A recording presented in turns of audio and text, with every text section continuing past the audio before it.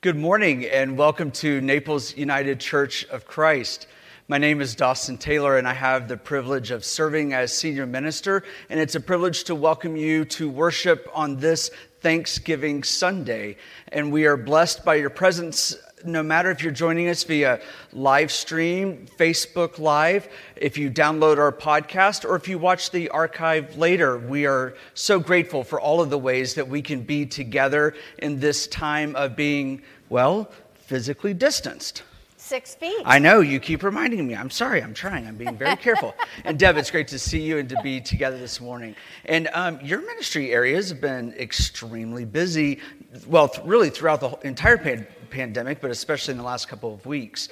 And I know that one of our traditions is to receive the Thanksgiving offering. And I wondered if, asked you if you could speak more about that specifically today. Sure. Each year, our Board of Mission Outreach works together with us to kind of identify the best place for the resources of this congregation. And so for Thanksgiving, it seems especially appropriate that we would support the Harry Chapin Food Pantry, and specifically this year, the Senior Care and Share program, because the Schultz Foundation will be matching every bit of the money that comes in through Naples United Church of Christ. And that senior program does a great job of helping seniors, especially with fresh produce and those kinds of things that they might need. And so we're excited to be able to support them and continue to do that. And I know many of you have already sent your offerings in, but you can still call the church office this week.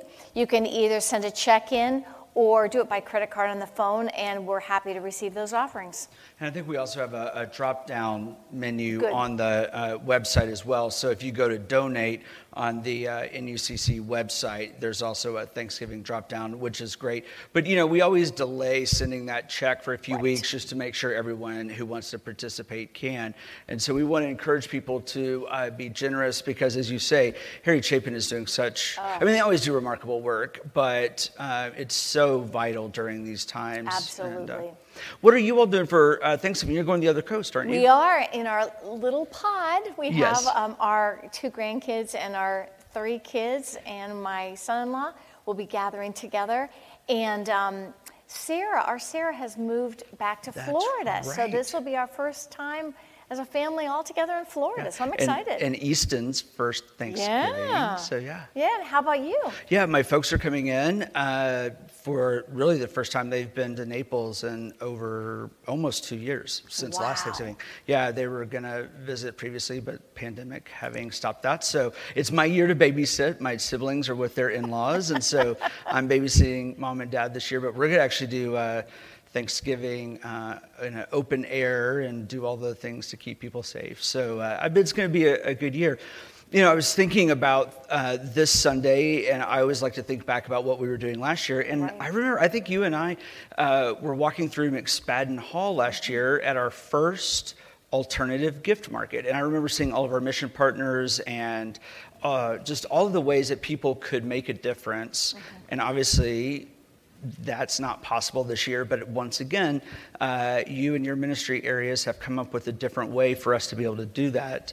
Well, I'm really excited about this, and I really have to give a lot of credit to David Hyman, the Board of Mission and Outreach, and Megan Black, who has helped set this up. We are doing a virtual alternative gift market this year, which is a big pivot for us. We're used to having hands-on and doing it that way.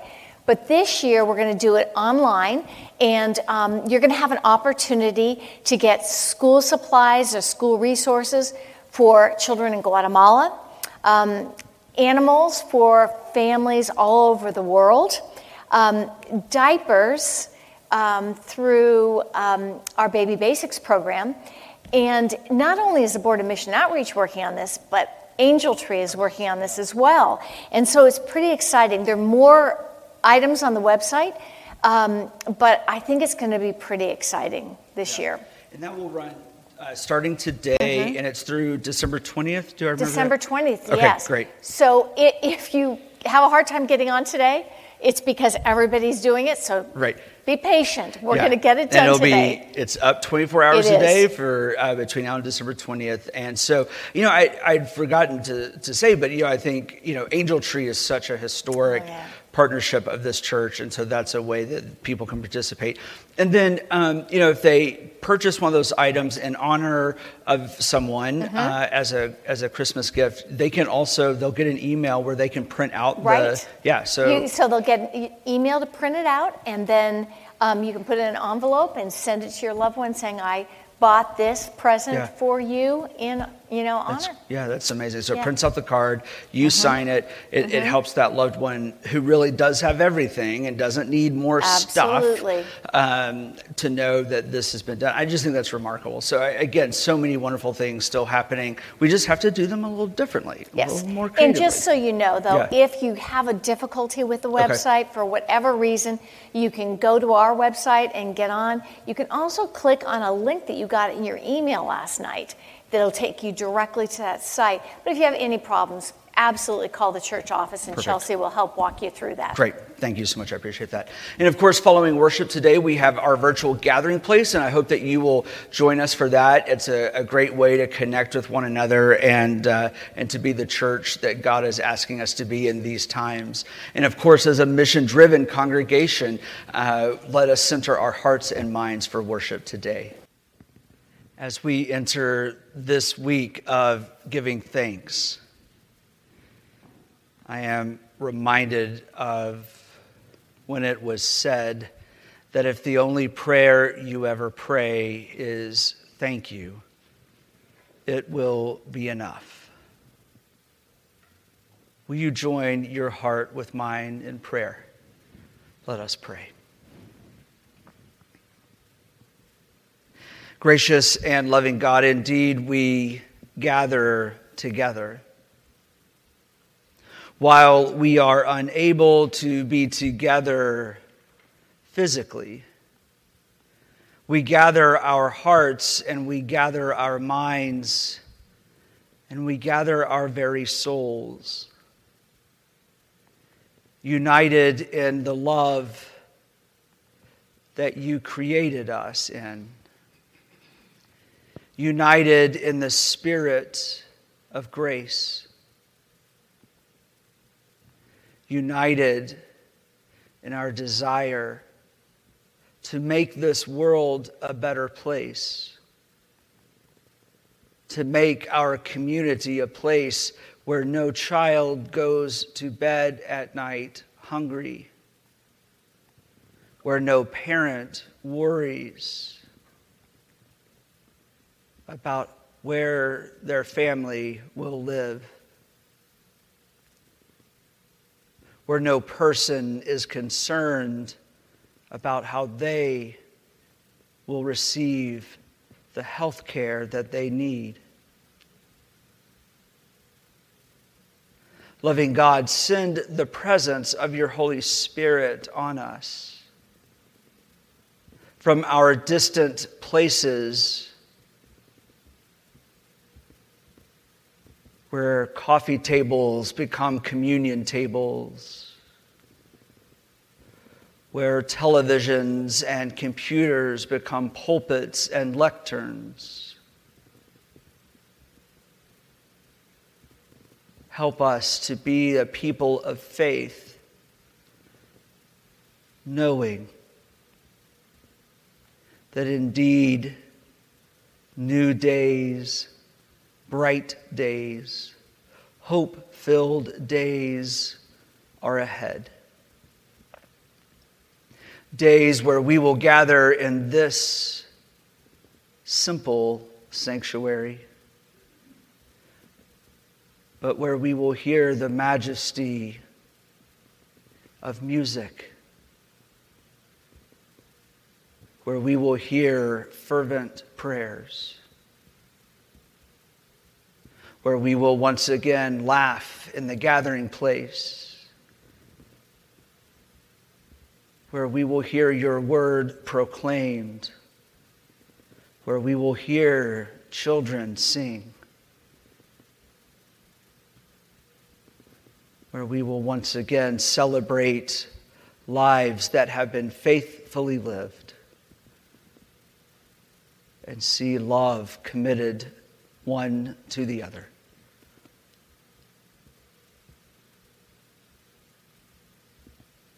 We know, O God, that you are a God of hope-filled dreams, and you are the God who is there when disappointments arise. Many will not celebrate Thanksgiving this week as planned. Many who are frontline workers,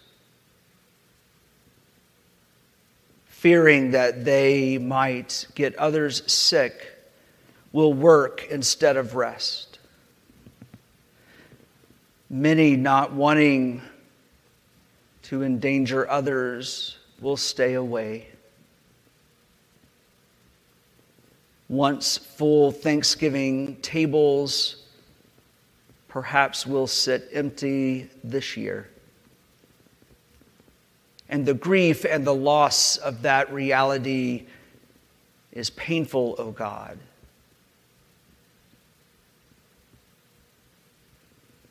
Help us to acknowledge and to understand that sacrifice and that reality. But help us to also be reminded of all that we have to be thankful for.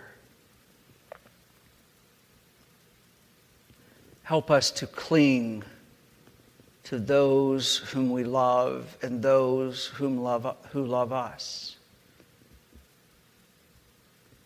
Help us to cling to memories of Thanksgivings of the past and to hold tight to the hope of Thanksgivings yet to be. Help us to name that which we are thankful for. Help us to be reminded of our perspective and our privilege. For indeed, O God, we know that when Jesus came to earth, he taught us to live with full abandon and to live and to walk in the ways of justice and generosity, love and laughter. And perhaps we strain and struggle to live in those ways in these days. But help us to always look to you and to look to Jesus, the pioneer and the perfecter of our faith, and the one who taught us to pray the precious words that we know are etched on our heart. Will you once again join your hearts with mine in prayer? Let us pray. Gracious and loving God, we continue to give you thanks for the gift of this day. We give you thanks for your presence with us, and we ask, O God, that in this time of worship, that you would speak either through me or in spite of me, but that above all else we would hear with clarity what it is that you say to us this day.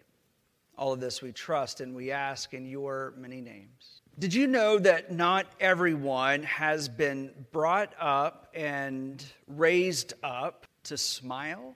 When McDonald's restaurants invaded Russia, the bosses, all of whom were American, insisted that the Russian young people who were working behind the counter give customers the standard Mickey D's smile. But Russian customers were outraged and insulted. Because in Russia, smiling at strangers means that you're making fun of them. So how did McDonald's solve this potential crisis?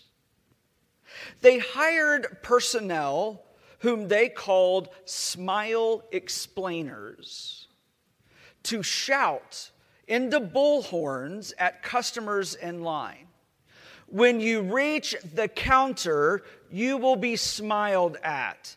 This does not mean they are making fun of you. Not everyone has been raised and brought up to smile. Some time back, there was a news story about an organization called Depressive Anonymous. This particular branch of Depressives Anonymous actually had banned several people from the organization because they were not depressed enough. I guess there are worse things than being banned from a group because you are not depressed enough. But on the other hand, maybe some of those people who had been banned from the group felt so bad about it that now they would feel qualified for readmittance. Who knows? But some people have genuine difficulty with the task of being happy. Could it be that people who have difficulty feeling happy actually have the true underlying issue of feeling a sense of gratitude? In the story that Deb just read to us from the Gospel of Luke, it is a story about 10 men with leprosy who were healed by Jesus. But only one returns to say thank you. What happened to the other 9? Too busy? Perhaps. Too occupied? More likely. But could it be that a few of the 9 who didn't say thanks really didn't feel all that grateful? Could it be that they still feel like outcasts? Were they thinking to themselves, well, yes, I'm healed, but I still have got to get a job and support myself. I lost everything when I was sick. My own family has turned their back on me, so what do I do now? And so rather than feeling grateful for what had been done for them, they were anxious and perhaps even terrified about what lay ahead. People react to life so differently, don't we? As the saying goes, there are those who see the glass as half full and those who see it as half empty. But some are like the little boy who went to the birthday party. Upon his return, his parent asked, "Bobby, did you thank the lady for the party?" "Well, I was going to," he said, "but the girl in front of me said thank you, and the lady told her not to mention it, so I didn't." People react to life differently, don't we? And I think if we're honest with one another, there would be a significant number of people who are worried sick about the future. In some instances, there is a concrete reason for our worry. A family member who is sick, the loss of a job, a bad report from the doctor. How are we supposed to feel the spirit of thanksgiving if we are obsessed with fear and with worry? Thanksgiving requires trust in God. How can we give God thanks if we do not really believe that God is the source of our lives and everything good in them? How can we give God thanks if we do not believe that God's will is always for our best good? How can we give thanks if we do not believe that whatever comes our way, God is with us? You may wonder what worry has to do with Thanksgiving.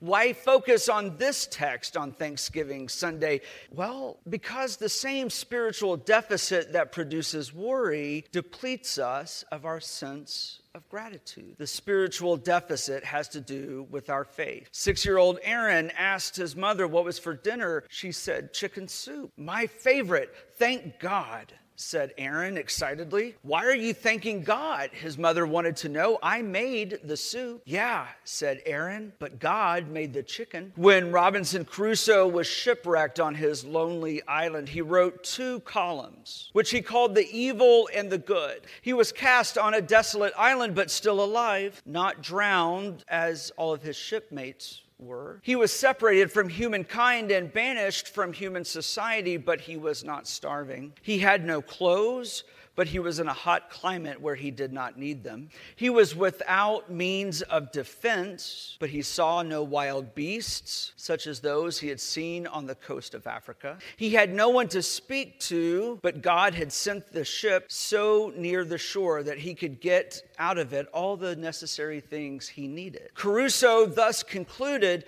that there was not any condition in the world so miserable that there was something that you could be thankful for. Our sense of well-being is not proportional to our circumstances, but rather our sense of well-being is proportional to our faith in God. If we know God, if we trust God, if we depend on God, then we are able to relax and give God thanks, whether we have much or whether we have little. If we believe that all things work for good for those who love God, then we are able to bring our faith into perspective no matter the trial, no matter the tribulation, no matter what may confront us. In a psychology study some time back, researchers asked a group of college students to keep a weekly list, 5 things for which they were grateful. The students listed such things as the generosity of friends, the love of their parents. Another group of students were asked to track life's